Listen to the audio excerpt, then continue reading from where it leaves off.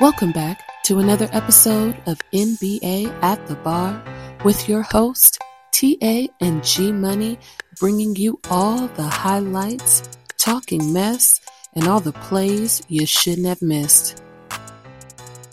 What's up, everybody? This is NBA at the Bar. I'm your host. I'm TA. And this is GMoney. And we are brought to you by ATB Media Network, and happy to be with you. Super excited. I hope everybody is feeling good. We've got done with the in-season tournament. It was a blast, but now we're into the thick of things. Now we're into the meat and potatoes of the season, and this is what I love, because this is when we start that transition to see what the jockeying positions of the playoffs are going to be, and so super fired up. So before we get started, let's sit over and talk about what we're drinking. I'm drinking my normal cognac, AKB 6 cognac, super smooth. G, what are you drinking on? You know what? I have gone over to the Shindig single malt. Still love J&B. Still love you, boo. But we on that Shindig. We on that Shindig, without a doubt. Shindig, yes. And before we get started, ladies and gentlemen, do me a favor. I need you to do a couple of things for me. I need you to like, I need you to subscribe, and I need you to download these episodes, because we are every single place that you can find your podcast, and also on YouTube. And so with that being said, G-Money. Yes, sir. As we get into this part of the season, what's also very exciting about this part of the season, we start seeing the front runners that are coming into that special point in time of the season where we start really being able to identify who are going to be the front runners for MVP. And so I want to start it off. For me, looking at the stats thus far up to this point in the season, man, Luca has been absolutely crushing it. Luca sit over here, and he's number 2 in scoring at 32. He's number 4, if I'm not mistaken, for assist with 9 a game, and he's number 4 also in 3-pointers, with averaging 4 3-pointers a game. So for me, the early season MVP is Luca. But how about you? You know what? Okay, look at you doing your homework. I like that. Well, Luka's a good choice, no doubt. I think I even look at what he just did against the Lakers. So Lakers messed around and they won the in-season tournament, and then Luka said, "I'm gonna go ahead and boo-bop you at home. You ain't gonna beat me though, sir." Mm-hmm. You know, please believe it. And you know, Luka is doing what Luka has done traditionally through his career at this point. So I'm not surprised at his numbers. In my opinion, I don't see him as the, let's say, runaway front runner for MVP, but his statistics certainly garner that he should be in that argument, because he is producing and he's a triple-double walking. Mm-hmm. Okay? That's what he is, and he's playing at a phenomenal level. And like I just said, he just beat my team, and he beat them in a highly contested game, in a team that is coming off of a high, and he just did what he does. And he's doing this actually without his main wingman. So, you know, he got a lot of contributions from Hardaway and Likely, and Dante Exum actually is another guy that I thought that really has really stepped up for them for the past 5 or 6 games and has really produced. But, you know, Luka is the straw. And he might be that drink. Yes, he is. He might be the ice in the glass too, but it doesn't matter. At the end of the day, he's gotten his team to galvanize around him, and they're producing. So yeah, I agree. He's that guy. What I like about this Dallas team is I think this Dallas team can go further than what they've done before, which I think really positions him for that MVP. I mean, obviously, Embiid is still playing at a very high level. We're going to talk a little bit about that shortly. You know, there are a lot of players. LeBron is sitting LeBron at a very high level. AD with that 40 and 20 game with 5 assists has maybe positioned himself just outside of that circle. So there are a lot of players that are playing exceptionally well. We've talked about them throughout the weeks, but I really think Luka is sitting over here saying, I need to take this mantle. Everybody knows how good I am. Everybody knows how well-rounded I am. Yeah. I think he wants that MVP type of status, because he hasn't quite been able to grasp it because the team hasn't been that great around him. Yeah. And I think that's always held him back. But I think he has a team now that's going to put him in that upper echelon of top 5, top 6 in the overall NBA that puts him in that conversation. You know what? I would just add to that is that I think that Luca just wants to win. And the difference between, let's say, years past is, every NBA player / superstar wants to win and ultimately win the brass ring. But I think Luca has really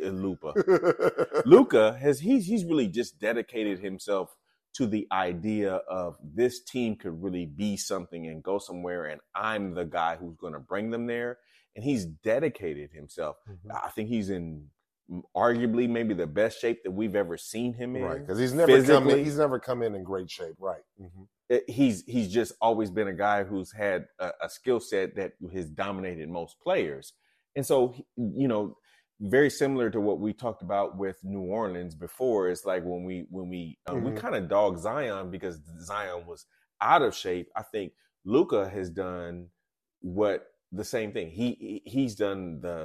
He's got himself into shape. Without a doubt. And so now what you're seeing is that he's serious. He wants to contend, and he's starting to try and separate himself from the muck of, let's say, anywhere from the 3rd position to the 8th position, because they're all in that mud of, you know, differentiating percentage of 2 to 3 games of between 3rd and 8th place in the West. The West is full of parity, but he is trying to separate himself.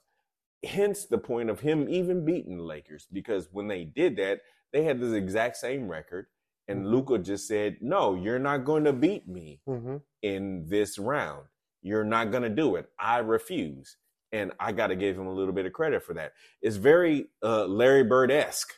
It really is. I wouldn't go that far, but I definitely understand the correlations.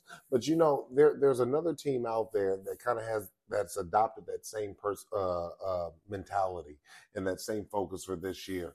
And although they're not number one in their conference, they're only 2 games behind. But Philly is really, really, really playing well. A lot of people are sleeping on Philly because of Milwaukee, because of the Celtics, and Philly is just hovering just below. Again, like I said, only 2 games back, but Philly is sitting over here and getting the job done. You know, they have the longest or they have the highest point differential in the entire NBA. You're talking about they're winning their point differentials at 10 points. And so that means that, you know, although they probably beat up on some very challenging teams, especially in the East, but overall, this is a very healthy team. This is a team that's really positioned to ascend. Yeah, they are. To the next level. And Embiid has not taken a single step back from last year MVP. His status, how they play, without a doubt. So I'm agree. really excited about this team, and with the onset of what we talked about before, Maxey, I think this team is going to sit over here and throw some elbows as we go through the rest of the season.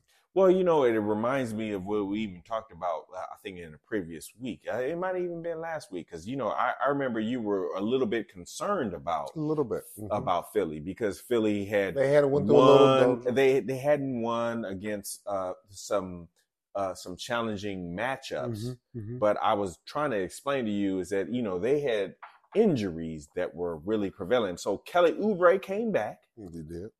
And the thing is that we all know that they are top heavy. They are very top heavy. Yes, they need Joel Embiid and they need Maxey to perform at an optimum level. And then after that, it's like, is it Harris? Harris needs to come in and he needs to be consistent. But then after that, their rotation after that was Kelly Oubre, Morris, Nicholas Batum, those guys. And Nicholas Batum was out. Kelly Oubre was out, and those guys coming back have now just given them that little bit of a juice, that little bit of punch to really actually make them legit. Now, granted, their schedule has been a little bit soft, but it doesn't matter. The NBA is the NBA. You're playing against the best players in the world. And guess what? they have smacked everybody that has come up to them when those two guys came back. Oubre especially. Mm-hmm. They just whooped on Charlotte. Mm-hmm. So they're legit. They are a threat. And I think having a soft schedule early is actually a very good thing for teams. You know, Denver also has a soft schedule early. And the reason why is because you can sit over and work out the kinks as teams change year over year. Create rhythm. Correct. Create that all rhythm of that. and sit over here and put themselves in a position that when the schedule does get more challenging, that they have the ability to sit over and weather that storm, sit over and come out ahead after having those groupings of tough games. And that's ahead of them. They've had a little bit of that in the first say quarter, third of the season, but in the second 2/3 of the season, I think they're very well positioned outside of injury, with everybody being healthy, that they can make a true push. So I'm super excited about Philly. Joel Embiid, you have to say him on the front end of this because, look, he is playing he won the MVP last year. And he's playing at the same level. And that is a testament to him. It is just like, man, if you're going to come out here and give me 30 and 15 every night, take it all day long. I'll take it all day long.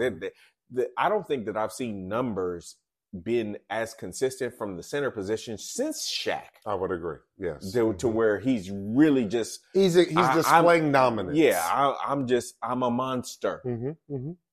And you know, this is a team that has had their ups and downs, have had to go through some rigmaroles.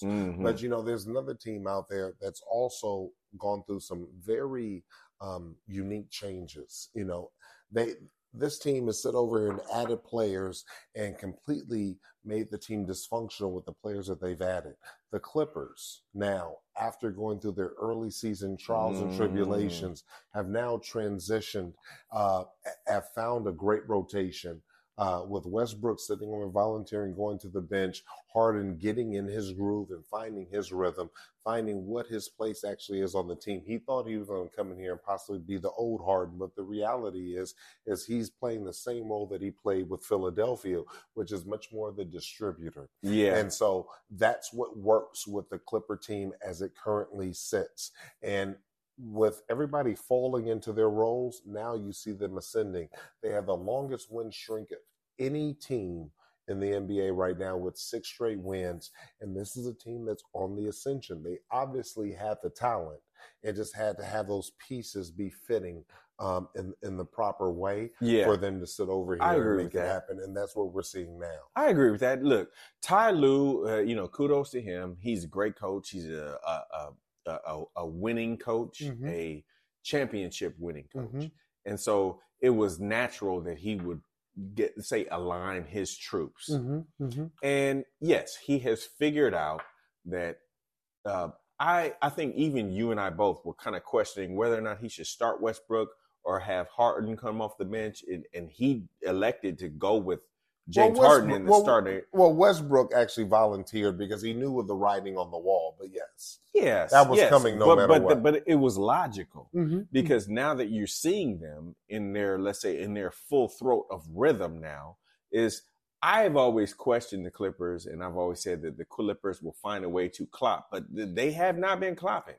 I think this might be the season that they might be able to graduate beyond the clopping and sit over here and really put themselves in a position to be a threat. I think this is a legitimate Western Conference Finals. They absolutely are threat. They absolutely are. Because now what you're seeing is that you're seeing the ascension of and the reintroduction of Powell in that rhythm and in that rotation. He's playing at a very high level. Most definitely. And I think that it is also because of the playmaking ability of James Harden. And now he's got, so even when you have Paul George, who's gotten injured, and then he's even had to go away for, let's say, a game or two, but it doesn't matter because they know, and Kawhi is healthy. So you have they've had traditional injuries that have happened and has always plagued that team. But now what you have is a consistent playmaker in James Harden, and he will always be the quintessential point guard who will get them in and out of their sets effectively, whether or not they're going in transition or half court. They are a danger at every point. And now you have Kawhi, who is consistently healthy, that whatever was plaguing him with that quadricep and that knee. I don't think he's missed a game this season. I think that he might be full-throated, which is a scary thing for the league. Without a doubt. Look, he looks dangerous. And he's even more dangerous when you have the playmaking ability of James Harden to just deliver him the ball. I mean, they really look scary. And then, listen, Theus, or excuse me, what is it? Is it Tyus? I think it's Tyus. Tyus, yeah. Tyus coming off of the bench for them and giving them good quality minutes. I mean, they look solid. So as much as I, as a Laker fan, just say, the Clippers, they will find a way to clap. Right. But it's hard to argue right now. Without a doubt. Now, this is definitely a testament to Ty Lue. And I saw a great quote about Ty Lue about how a coach has to be very even keeled. Like, there can't be any highs, there can't be any lows, because the team is going to feed off of that. And so if you get frustrated when times are down, when they can see it weighing on the coach, then the players will sit over here and they'll emanate that. Yeah, they'll reflect that. Will reflect that. And so one thing I love about Ty Lue is he remains consistent. He understands that this is a long season, it's 82 games, and that, like, the playoffs aren't made in the first quarter of the season. No doubt. They for damn sure aren't won. You're not going to get to the championship on what you do here. What you do in the first 25% of the first quarter of the season is you have to sit over and figure out what the proper rotations are, who plays best with who, and how that's going to sit over here and unfold itself. And then you give them consistent minutes. And then you give them consistent minutes, and you have a consistent rotation. Yes, and they know their roles. Correct. And so when you take your time to sit over and figure that out, which is what he's done, now people are falling into their roles and getting comfortable in them. And then it just becomes about mastering and becoming great in that individual role. So kudos to him. Kudos to that whole entire team, because again, as you know, I'm a Clipper fan, and I'm excited to sit over here and see this team with all the potential, all the hoopla that was made when Harden was traded there, and then they fell straight on their faces, that the team didn't panic, the coach didn't panic, the players didn't panic, and that they allowed themselves to work through this, get right on track, and be ready to ascend. So the only thing that I like about this at the end of the day is that it's like, I want to be like, West Side. Yeah, without a doubt. It's West Coast. Yeah, man, between Westbrook, between Paul George, Kawhi, and James Harden, like they remind me of the guards that we all kind of like grew up with, and there was a whole bevy of them that were really good, and I even go harken even back all the way to Reggie Miller. There was just always these guards that where the East Coast always got all the love, but I always felt like the meat and potatoes of guards were in the West Coast, and they are representing that mantra very well on that team. They really are, without a doubt. So I love it from that perspective. But as a Laker fan, I'm like, boo and bah humbug. I still just, I'm a Clipper hater. But you know what? They're going to, they have the potential to be a shock and awe team. They could just be not the narrative that anybody's talking about, and then they can end up having the ring in the end, because that's how good they look. And they look great. And then we have a lot of young teams that have ascended early, and let's see what happens 20, 30 games from now. Yeah. When now we're 50 games in and the season begins wearing on you, your body begins to sit over here and break down a little bit. And then agreed. And them going full on out and not really knowing how to measure themselves and how to sit over here and go with the ebbs and flow of the season. Let's see where this team will be 25 games from now, and I guarantee you they'll be in a greater position than they are now. I agree. I agree. So talking about we agreeing too much though. We're agreeing right now, and that's rare because usually you on some other shit. I know, but I love it. I love that we're agreeing, and when the reason why we're agreeing is because this season is playing out in a way that things are kind of overt and kind of out there and kind of deliberate. It's not that we're kind of guessing. It's not kind of like this is what we're prognosticating. We're seeing things literally formulate themselves. Yes. And we're seeing that with the Miami Heat. You know, Miami Heat is been a team that's kind of started slowly, but always gotten there when it comes to playoff time, getting the playoff time, then they're a team that you don't want to see in the playoffs. And traditionally, it takes a little bit longer for them to get in the position that they are now. But the Miami Heat have made a complete 180 turn from where they started the season off. They started the season off very, very, very slow. And now they've made their run, and they've made their run early, which is nice, and not doing it late.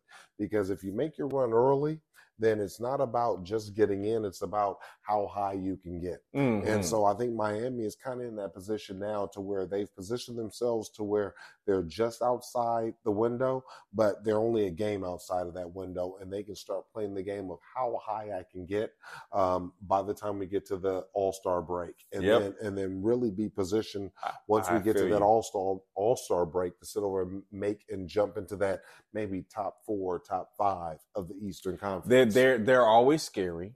Look, you know how all of us who have played ball, we know we have this, you know, so-and-so basketball T-shirt, you know, that we wear, and it's like, this is the brand, this is the essence of what it is that we deliver as a product to you, the masses. It's like, this is our brand of basketball.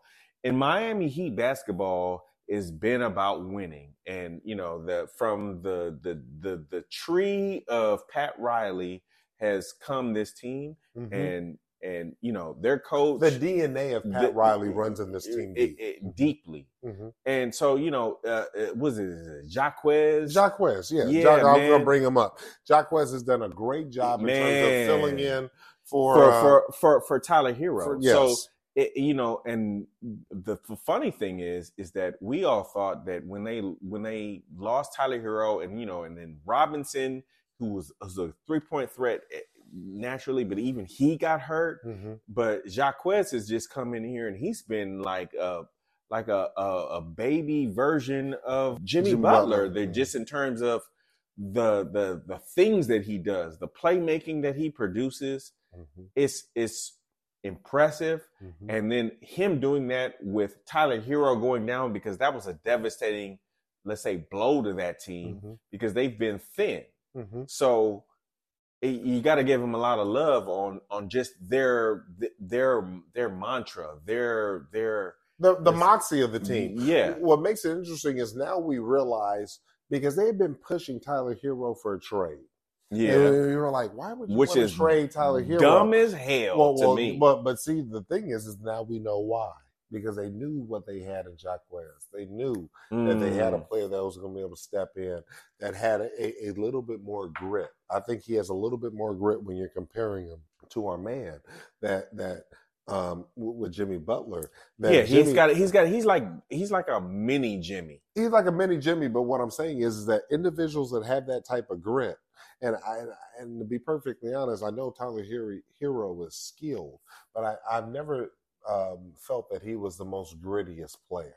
And so when you have Jaquez that can come in here and fill that role and have that grit that works more symbiotic with that team, you know, from the GM, from Pat Riley on down, that's what really works the best. So now I'm understanding why they were sitting over here ready and prepared to trade Herro. You know what? The only thing that I will say is that Tyler Herro is a score first guard. That is it. And the reason why you still want him is because he still plays defense and he's young. So those two intangibles are really valuable on your team, especially if you're, you know, being heavy on Bam and you're being heavy on Jimmy. So no, I agree with that, need that. but we understand why they were trying to, or why they were comfortable with Agreed. trading him. Agreed. But yes, if there is something that is an asset that will maybe bring some semblance of value to your team, yeah, you have to trade Tyler Herro. But now he's more of an ascension. So that when you bring in Martin, and Martin is playing that stretch four at a very highly capable level, just would even propel them to the finals, is you have now two guys that are coming off of, whether they're starting or coming off your bench, that are really viable. So then when you add Herro back in, now you cook him with grease. Now we got something. But still, the lifeblood of that team is Jimmy Butler. Oh, no doubt. And Bam Adebayo. Yes. Yeah. No, and go without question, those are the two, let's say, gangsters on that team. But those guys are actually like, they're falling into the Miami Heat way, and they're just producing. Now, I think a Miami Heat, and we're going to talk about this a little bit later, is a quintessential team that is maybe one player away from really enhancing this stew, really turning this from a soup to a gumbo, and really sitting over here and putting I like the gumbo reference. and putting a little flavor in that bad boy. So super excited about that. And speaking of flavor, we got a man out there that's a little bit too strong. Sometimes the flavor can be a little bit too strong and be a little bit overwhelming. And we got a player out there that we all know and love. But my man is tripping a little bit, and I wasn't sure he was going. I didn't want to lead the show with this because everybody's talking about it, and obviously we have to address it. But the reality is our man Draymond. Draymond is tripping. I don't know if he's sitting over here suffering from some CTE. I don't know what's going on with my man, but Draymond is when you sit over here and have 3 infractions in the span of something like 10 days or something like that, or 10 games. I forgot, what I read, what the ratio was, but we've seen a very consistent pattern in a very short period of time that now has people questioning his mental health. And I don't think it has anything to do with his mental health. I just think that he's a little bit more of a jack. I think he's a little bit more ornery as he's getting a little bit older, and I think when you give a 2-piece and a biscuit on camera, that I think he saw himself sit over here and not pull out. That maybe he started feeling himself a little bit too much. Well, you know what I think. So what I find interesting about Golden State, and this is how I say the degradation of Camelot, because they had a perfect storm, right? Yeah. The thing about Draymond is Draymond was always the shit starter on that team, and it worked really well because he knew how to play make and does, and not, I shouldn't even say it in past tense. He does. He effectively knows how to play make and to execute and deliver the ball to his shooters, being Klay Thompson and Steph. He's a refined Dennis Rodman. Yes. That's a perfect segue analogy. He is a refined Dennis Rodman. The thing that I think is he has been rewarded for being a jack. They won the championship 2 or 3 seasons ago. That's a team without any rough edges. Yes. And so he provided that rough edge. And so if he could be the cover or be the embodiment for the team of the rough edge, then they wanted to sit over here and galvanize around that, galvanize with that. And for the sake of the audience, in simple terms, winning basketball, you need a little bit of everything. You need somebody who is going to be tough enough to be a real legitimate opposition to the superstars that you're fighting against. So the thing of the Showtime Lakers, Rambis played that role. Yes, yes, and and you know what? And they had it. Just speaking to the Lakers, they had it in spades. They had it with Kareem. Kareem was a very disciplined, tough guy. They had it in Magic Johnson. The thing about the Golden State Warriors is the quintessential tough guy on their team that when things got tough and we needed to get a stop, it was Draymond. It was. It just was. And Andre Iguodala. Yes. I think that those were the quintessential guys, and they would hit clutch shots, and that allowed everybody else to continue to flow because there's a certain attitude that comes in competition. Now, that being said, Draymond has been rewarded for that, and which emboldens it. Which emboldens, like his bad behavior was rewarded. When you sit over and boob up your teammate, and then you sit over here and get an extension with a player option, you've been rewarded for that behavior. So then it emboldens it. It sits over here and gives a sense of I'm doing the right thing. And I don't think that he has any mental issues. I just think it's been a bridge too far. Look, this is a person who is a very extremely wealthy individual who has won multiple championships. What can you tell him? What do they say? Money doesn't make a person better. Money sits over here and just it accentuates what they already are. Correct. So, but what he inherently has bred itself to championship ilk. The thing is now he doesn't understand, and we've heard this actually in, let's say, other commentaries, that he may not understand where he is going a bridge too far. He doesn't understand where he might be crossing the line. And I think that the league and the fact that the degradation of their talent overall on that team and the struggles of that team has exposed him a little bit more. So where his antics are now being heightened.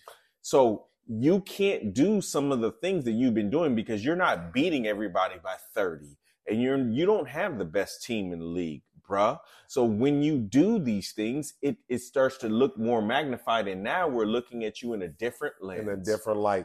You know, what I do know is that in certain teams, when you've had these situations crop up, they usually come from teams that are a little bit softer, and the individual that's acting up is the badass on that team. You know, the reality is, especially in old school in our day, that there was another player that would sit over here and be able to counteract that behavior through checking it. You know, somebody sitting over and standing up to a Draymond in the locker room and saying, you've gone a bridge too far. I don't think they have that. Well, Draymond is the toughest individual on that team. Andre has since retired, who he would have maybe been an individual to step up. Just say, hey, bro, calm down. Or sit over and say, you're out of control. Yeah, don't do that. And read him the riot act and don't have to worry about getting punched in the mouth. Yes. That team doesn't have a player on the squad that can sit over here and stand up to Draymond without the fear of getting stuck in the mouth. But you know what? In defense of him, the only thing that I don't like that is now the narrative is that when people in let's say not even social media, just general media start to talk about Draymond and they say, oh, okay, well now he needs therapy. He needs help. The trigger word now is help. Help is relative to him understanding that he is going overboard. It doesn't mean that he is, let's say, mentally fragile or that he is not astute in understanding the ramifications of his actions. It's just now he needs to understand that this is going to hurt your bottom line, sir. This is going to hurt your pockets. Not just his pockets, reel it his back. Legacy. Yeah, that's what I feel is the greatest impact to him. This man, without these recent last 15 months, 6 infractions, we were looking at probably a first ballot Hall of Famer. We were looking at an individual that could have gone on and been a great media personality. And I still think that he could do all of those things. He just needs to understand. Well, let's see what that third act is going to be. Yes, he just needs to understand that you're now impacting that. So you need to allow all of the positive attributes that you have to shine through over these other actions, because now these other actions are ruling the day. And just scale that back. Well, this is what I feel is he's lucky he's not playing on a team with Kobe or Charles Oakley or Ron Artest, because he would have been, not with Kobe per se, but he would have been popped in the mouth with some of these realer dudes. But who was rougher and tougher than Charles Oakley? I think that he would have been Xavier McDaniels. Yeah. There's some players out there that would have Oakley. checked this behavior from an individual like this. Like he's not great enough, and he's not big enough, and he ain't strong enough to sit over and check some of the individuals in the league that have played that would not have allowed that to take place. I get that. You know what? He is the tough guy on Golden State. He is the guy who allows that when they go up against certain opponents, that they say, "Hey, you know what? He's a problem. We need to at least be worried about him." Mm-hmm. The only thing is just it may be just based on fame. We don't know definitively, but at the end of the day, it's just he's gone a bridge too far, and now it's gone to a point to where he's hurting his team. Correct. And Lord knows that I know he doesn't want to hurt his team. No. He wants to win. The passion that man has is unparalleled. Everybody wants a Draymond Green. And it's propelled the team to higher heights. Everybody wants a Draymond Green on their team, and he needs to understand when he has gone too far. And the league is letting him know. So, unfortunately, this is happening to him, but he has brought it on himself because some of the actions that he's done has just been unnecessary. So here's what a twist is. This is an individual player that I believe that is going to be traded at the end of the season.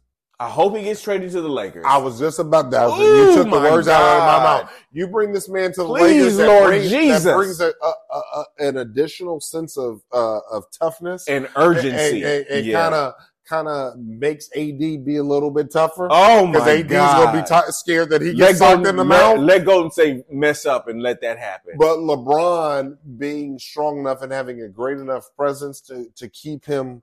Oh my God, we'll win 3 in a row if we get Draymond Green. So I would really love the Lakers to sit over and have some wherewithal and understand that this is an opportunity, and that the team has a big enough stars, has big enough people to bring him into the fold to really completely enhance the dynamic and the presence of the Laker organization. Yes. But we'll see on that. One man's trash is another man's treasure. Hello. Without a doubt. Now, speaking of another man's treasure, a lot of people might find offense in terms of John Morant and some of his and the antics that has happened to him. And tomfoolery that he's participated in.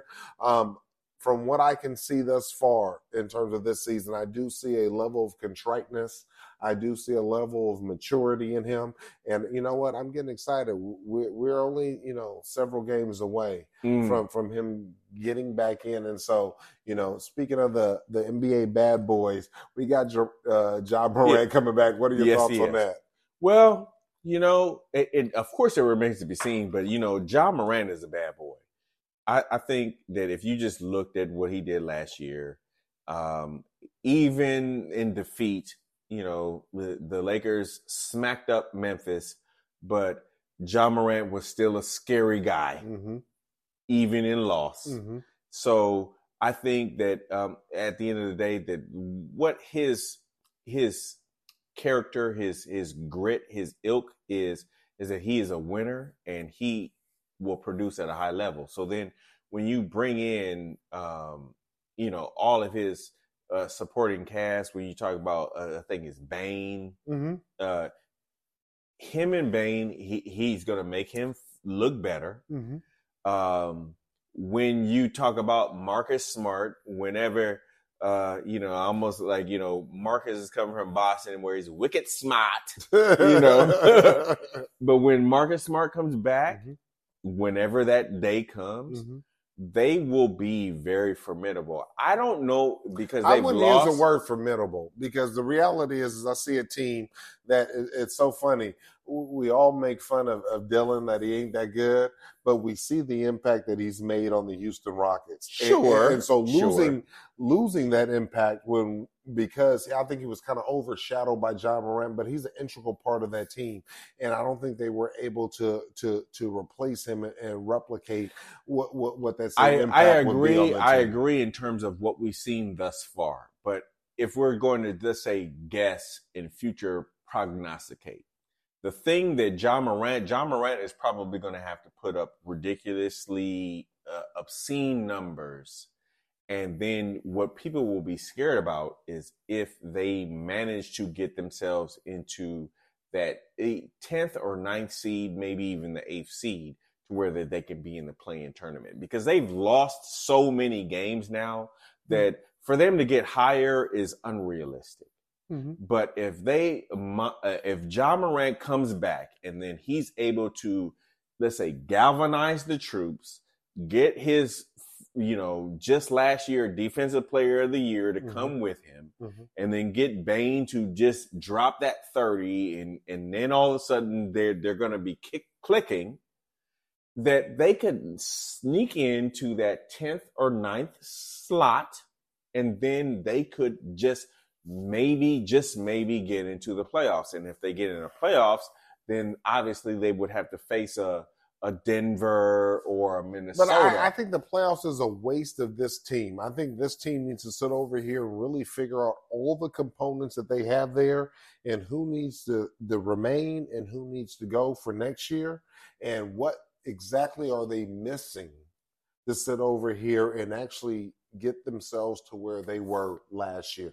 Because this is not this team last year wasn't an 8th seed. You understand what I'm saying? That this team was better than that. And I don't think that Dylan was the determinant on if they were an 8th seed or a better seed. I think he was an addition. He didn't move the needle, but he did, but he didn't move the needle enough. Significantly. So this season, because it almost has been lost because they've lost so many games thus far, I really think that this needs to be a season that you prove exactly. It's a proof source of exactly what are going to be the proper components around John Morant.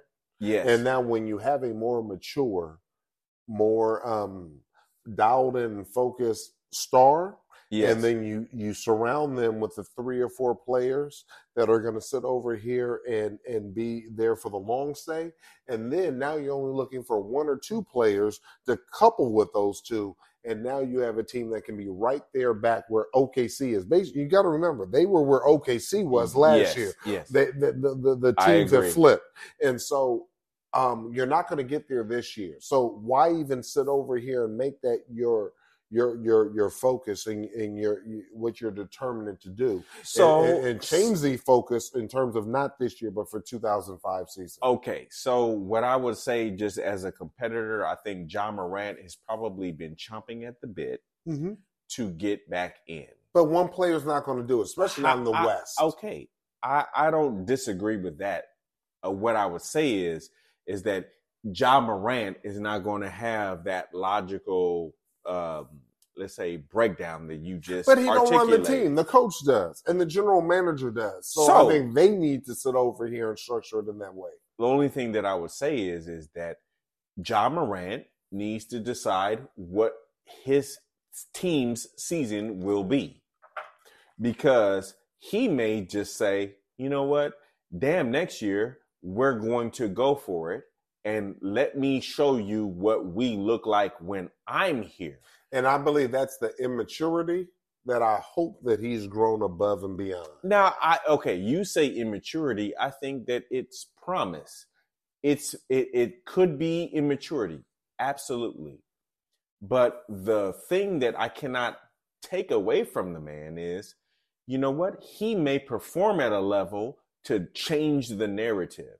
He may perform at a level now that he has been. But we've seen him perform at that level, so we know we can. No, but we haven't seen him perform this season. See, the funny thing about the NBA is every season has its own organic little mix to it. Mm-hmm. Like, Lord knows, I would not have been talking about the Minnesota Timberwolves at all, but they're number 1 or number 2 in the league. Mm-hmm. Nor, Lord knows, I would not have been talking about the OKC. Orlando Magic or the Orlando Magic. Mm-hmm. So So the funny thing is there's just enough games because this is not at the All-Star break, mind you. Mm-hmm. So there's just enough games to where can he bring his team back into a position of relevance, even though they have been getting smacked by the league every time, boop, boop, boop, boop, all the time. They've been getting smacked. Mm-hmm. So can he bring his team? And will he bring that narrative back up to where we can at least entertain the possibility of them being a potential playoff threat? I think that would be his goal. Well, he can play what his heart desires. I think the leadership of the team needs to understand the big picture. And the big picture is that this season is probably gone. It's probably a wash. So let's sit over here and let's set up for the next 2 or 3 seasons following this season. And if there's you sound like a GM. Well, I'm something like that. Yes. Yeah, you sound like a GM. Because that's a GM stance. That's a GM's perspective. Right, without a doubt. My playing days are long gone. I'm like Booth with the Denver Nuggets. I'm sitting over looking at the business side of it. I'm looking at the long-term side of it.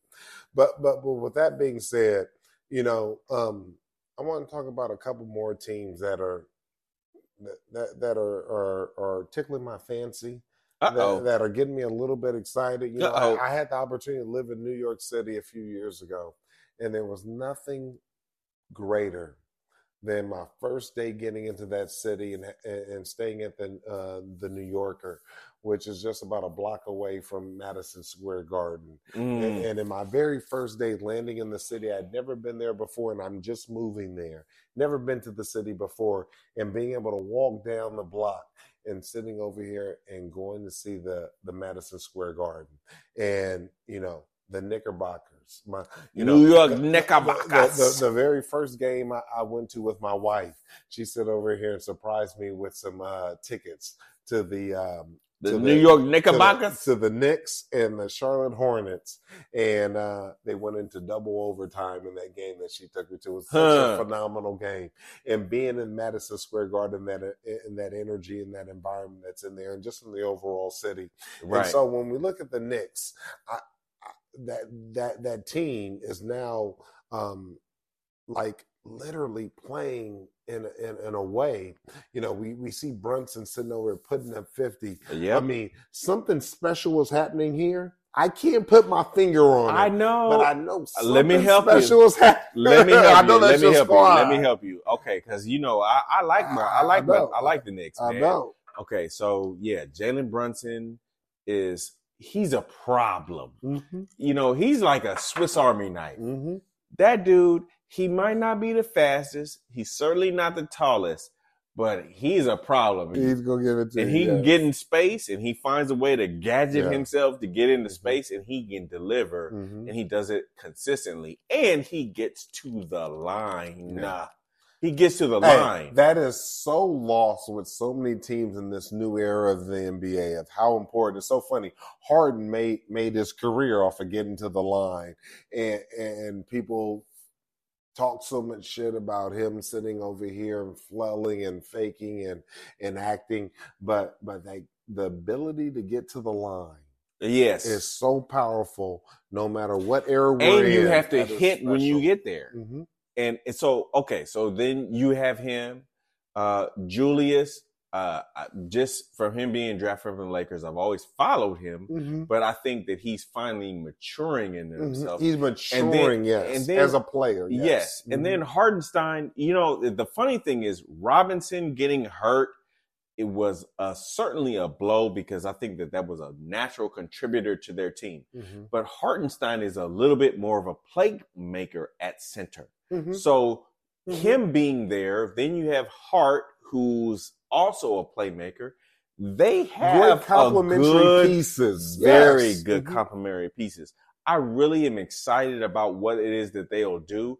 There's just the Knicks, when they play the teams that are the allotted high-powered offensive teams, sometimes they shrink. And the reason why, and what scares me about this team is that there's no superstar.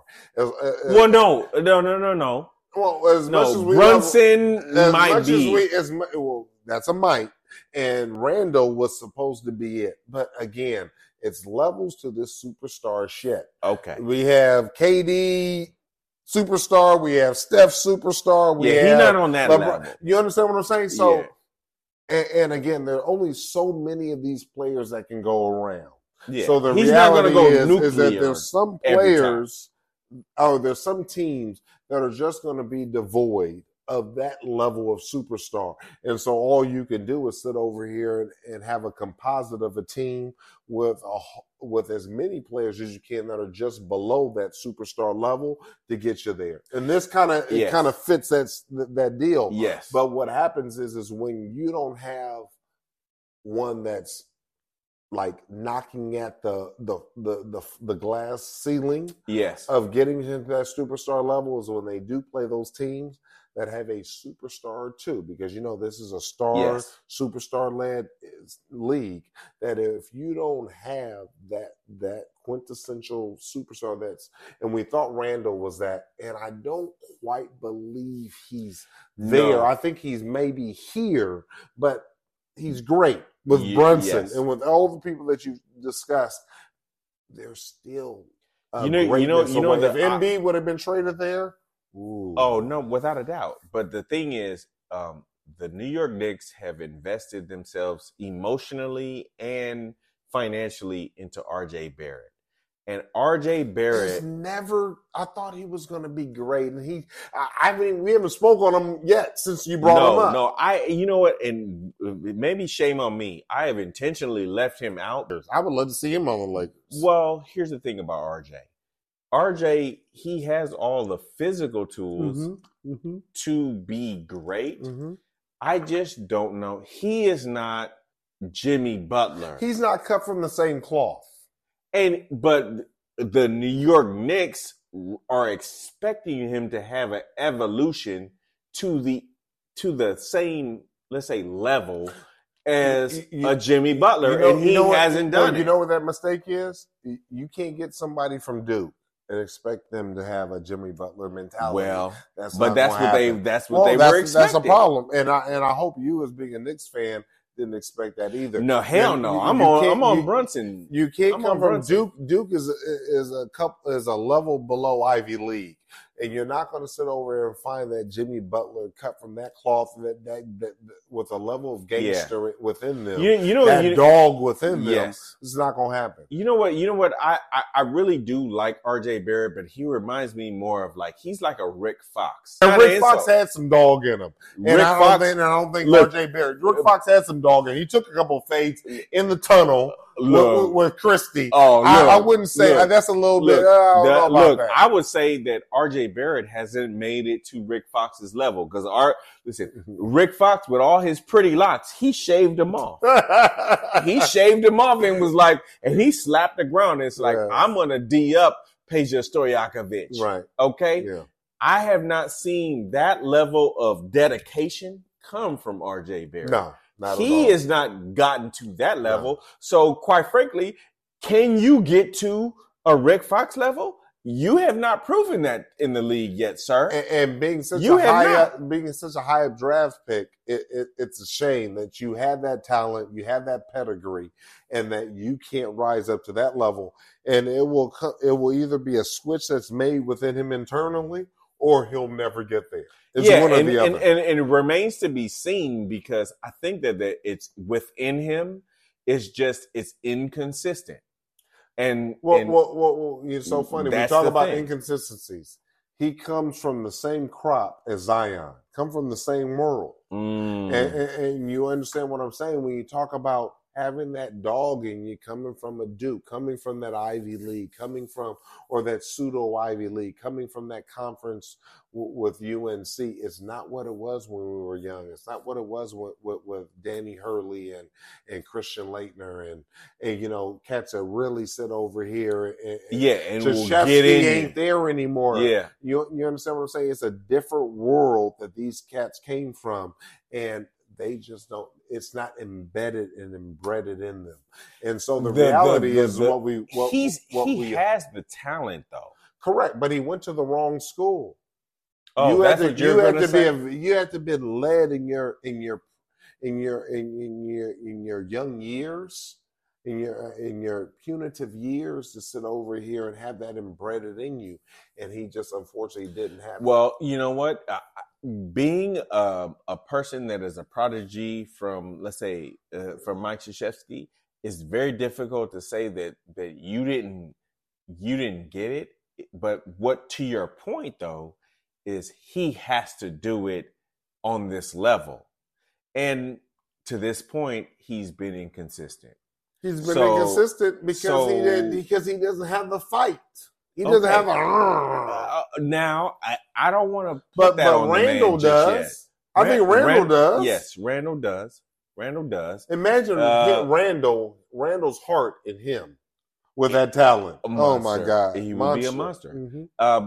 This is why I like the Knicks. They're like a sexy pick because it's like there's a big if factor. If shit could come together, if it could all come together, oh my God. Because Hart has it.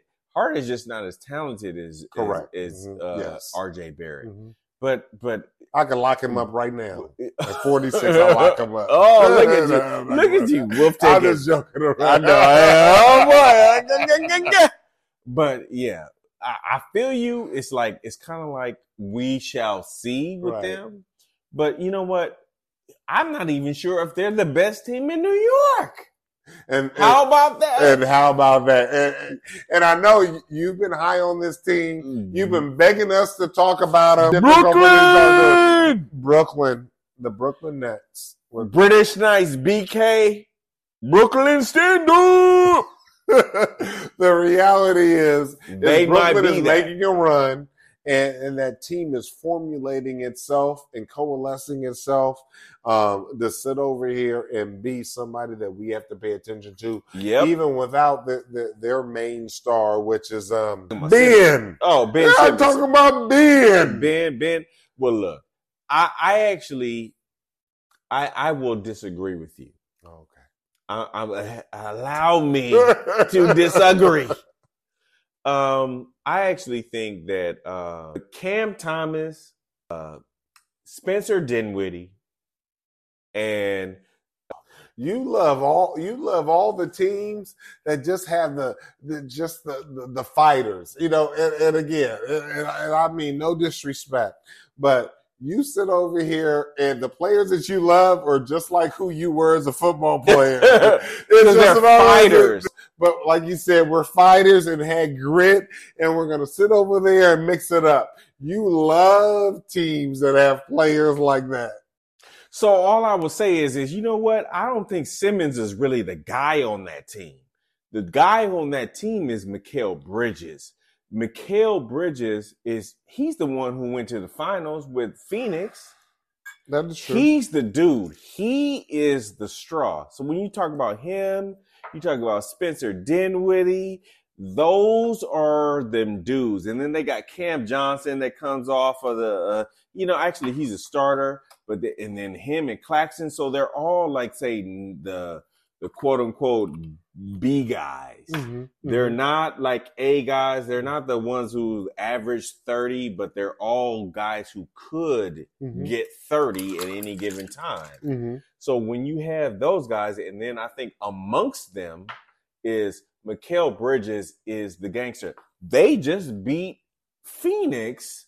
He went back and saw his team, and he messed around and won. He beat the Power 3 this week, and they've won, I think, like 7 out of the last 10 games this week or over the course of 2 weeks. So Brooklyn is like, we here to stay, and guess what? We them dudes. Church on the move. I agree with you wholeheartedly, and it's impressive to see where they've galvanized himself too. And I'm actually of the belief that if Ben Simmons can come back and choose to be a force, to sit over here and see where, because theoretically he should be the best player. Mm-hmm. He should be, but he always got an owie.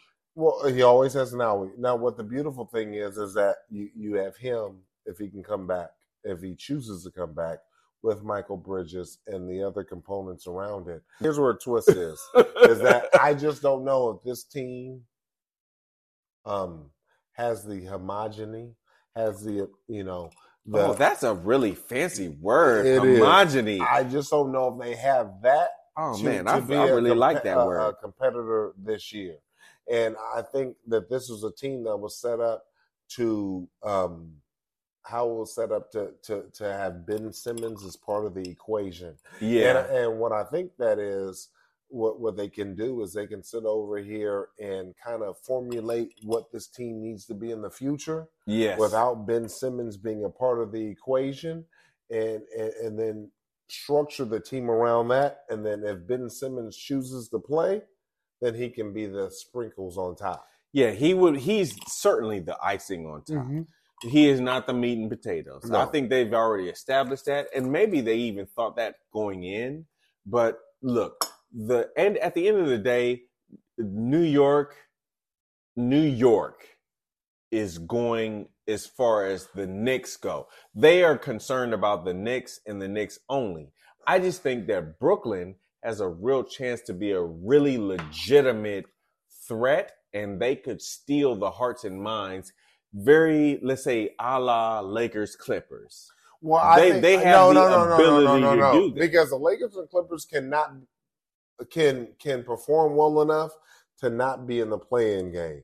I don't think that the Knicks and the Nets can both perform to be inside of that play-in game. I think the Nets' best hope is to be in the play-in game. But what I do believe is in the future that both major markets, the Lakers, the LA, and New York, have two teams that can, within the next 2 to 3 years, next 2 years, be in the mix to where they're both outside that play-in game, as long as they're constructed properly, and not lose the fact that you're not going to be a player in this game, in this league, without having a real major superstar. Okay. So both New York teams need to get superstars. And the difference between New York and LA is LA has superstars, New York doesn't. They've ensembled good teams without superstars. And what they need to understand is the Brooklyn tried to make a super team. They didn't do a very good job in making a super team. And this is the aftermath thereafter. Correct. But that aftermath doesn't have to be a barren desert for the next 5 years. And only thing because they've done a decent job at creating a team. So it's just about finding, and the markets are too great. And what's so disturbing is that these are the New York market is phenomenal work. I lived out there. It's phenomenal. Big name people would want to go there, but you have to swing big. You have to sit over here and be prepared to give up to get. Yes. And the Knicks need to do that. One of them, I think the Knicks need to get Embiid. I'm not sure if that's going to happen, but go ahead. Well, wish on a star. Okay, wish on a star. They had their opportunity, they missed it. Yeah. I just think that each one of them, they've created nice, sound teams. Yes. Get one superstar. You don't have to have a big 2 or big 3. They've been looking to replace Patrick Ewing for eons, right? Patrick Ewing brought them to the wedding. But we didn't say I do. They were always the bridesmaid. They were always almost there. But he was never great. He was never MVP player. That's why Embiid fitting in New York is that missing ingredient. I agree, but guess what? The $1 million thing is they'd have to convince Embiid to Embiid wanted to go. Embiid wanted to go. And this is what the deal is. Give up Randall and bring it, or give up Brunson and get Embiid over there.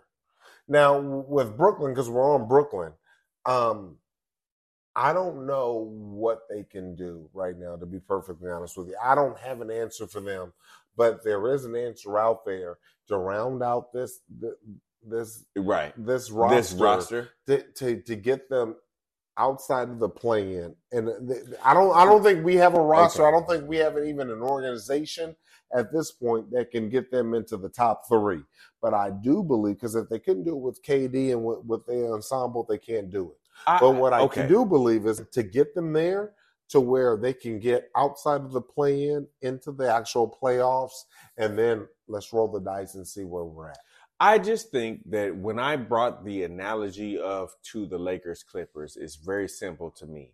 The thing about the cities loving teams, right? At the end of the day, LA are the prominent team in the West, and then secondary tag team is the Clippers. My thought process is outside of Bridges, Brooklyn is a team that needs a superstar, and this is a team that's driven by superstars, and unfortunately, they don't have that superstar. So until they do, and and here's what the reality is. Here's what the beautiful thing is we have now come upon the time in the season that is probably my most favorite, because it gives teams hope. And that's when you sit over here and transition into free agency. And we have a free agency window that's going to sit over here and be about 4 to 5 weeks or so. And we've just begun to scratch the surface of it. But if a team like Brooklyn, which I know that you see a lot of, and there's a lot of potential there. A lot of potential there. If they can sit over here and land, I don't think there are any free agents that are superstars that are available. But if you can fortify that team by finding one more rock solid individual, plug a specific hole that they have, this is a team that's not going to make a championship run. Right now, take a picture, they're not there. But this is a team that can move themselves from the middle of the pack or to that's hoping to get into the play-in tournament and actually move themselves, because the only difference between being in a play-in and being into the top 8, especially on the Eastern Conference, is only 3 or 4 games. And those 3 or 4 games can be made up in the next 50 games. And so, at the end of the day they need to make a move to put themselves in that position. I'm not, let's say, trumpeting the horn of Brooklyn is like now a title contender. But what I would say is that I hope not. No, they're not. What you have to say is that, with Spencer Dinwiddie and company, Mikal Bridges, let me not say his name wrong, please. They actually are a threat in terms of just being a legitimate playoff team. They just are. We know Ben had the ability to be a superstar coming into this league. I don't know that he has truly made the choice to grasp that deal. But the reality is what's exciting is we have 2 New York teams, just like we have 2 LA teams that are in the mix. Hey, before we get out of here, I need you guys to do me a quick favor. We've had a lot of fun today, but I need you to sit over here and like, subscribe, and download all of our episodes. Sit over here and go back and listen. We've talked nothing but great NBA. Yep. And you'll see how phenomenal and how we on the grindstone.